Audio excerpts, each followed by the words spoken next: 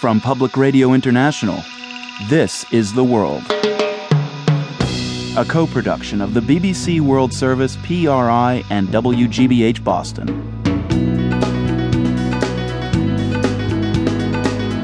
It's Monday, June 7th. I'm Marco Werman.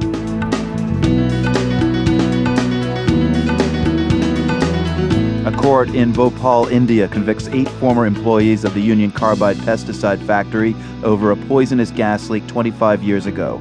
Also, some liken the huge oil leak in the Gulf of Mexico to the Exxon Valdez disaster.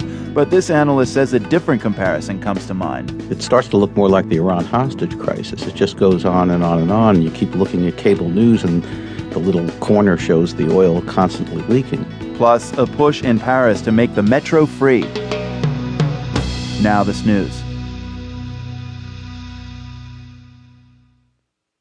BBC News with Marianne Marshall. Germany is making the biggest cuts in government spending for more than half a century to reduce the country's debts.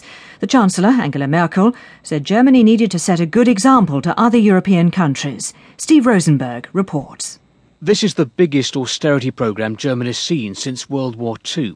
The government wants to save more than $95 billion over the next 4 years.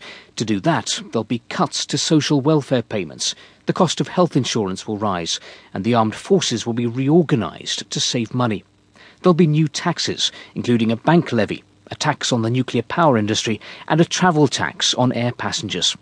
Meanwhile, plans to rebuild from scratch a famous Prussian palace in Berlin have been postponed.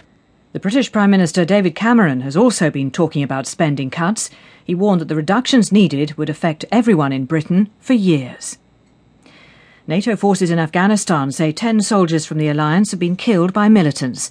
The deaths came in several separate attacks on Monday, as Martin Patience reports from Kabul. In the deadliest attack, 5 soldiers were killed by a roadside bomb in the east of the country. Another soldier also died in eastern Afghanistan, this time killed by small arms fire. The rest of the casualties were in the south of the country, all in separate incidents. The deaths come as the last of the 35,000 additional troops ordered by President Obama arrive in the country to tackle the strengthening insurgency. The United States says it's seeking new ways to address the problems in the Gaza Strip, which is under blockade by Israel. The comments came from the American Vice President, Joe Biden, after talks with the Egyptian President, Hosni Mubarak, in Sharm el-Sheikh. Yolan Nell has the details. This 90-minute meeting took place at a time of heightened regional tension following Israel's raid on aid ships heading for Gaza 1 week ago, which killed 9 activists. While the action drew international criticism, Mr. Biden had previously defended what he said was Israel's absolute right to deal with its security interest. In Sharm el-Sheikh, however, he stated that the US was looking for new ways to address the humanitarian, economic, security and political aspects of the situation in Gaza.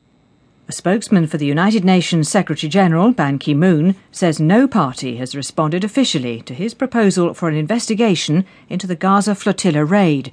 He didn't confirm reports that the UN is proposing an inquiry with international elements, but said his office was exploring a number of options to find one that all parties could accept.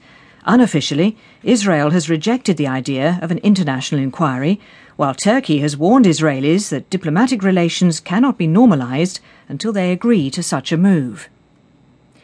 You're listening to the latest world news from the BBC. A US Army intelligence analyst has been arrested on suspicion of leaking classified military videos and documents to a website that campaigns for freedom of information. From Washington, here's David Willis. Army Specialist Bradley Manning was arrested after allegedly boasting to a former computer hacker in an online conversation that he'd leaked video of a US military helicopter strike to the website WikiLeaks.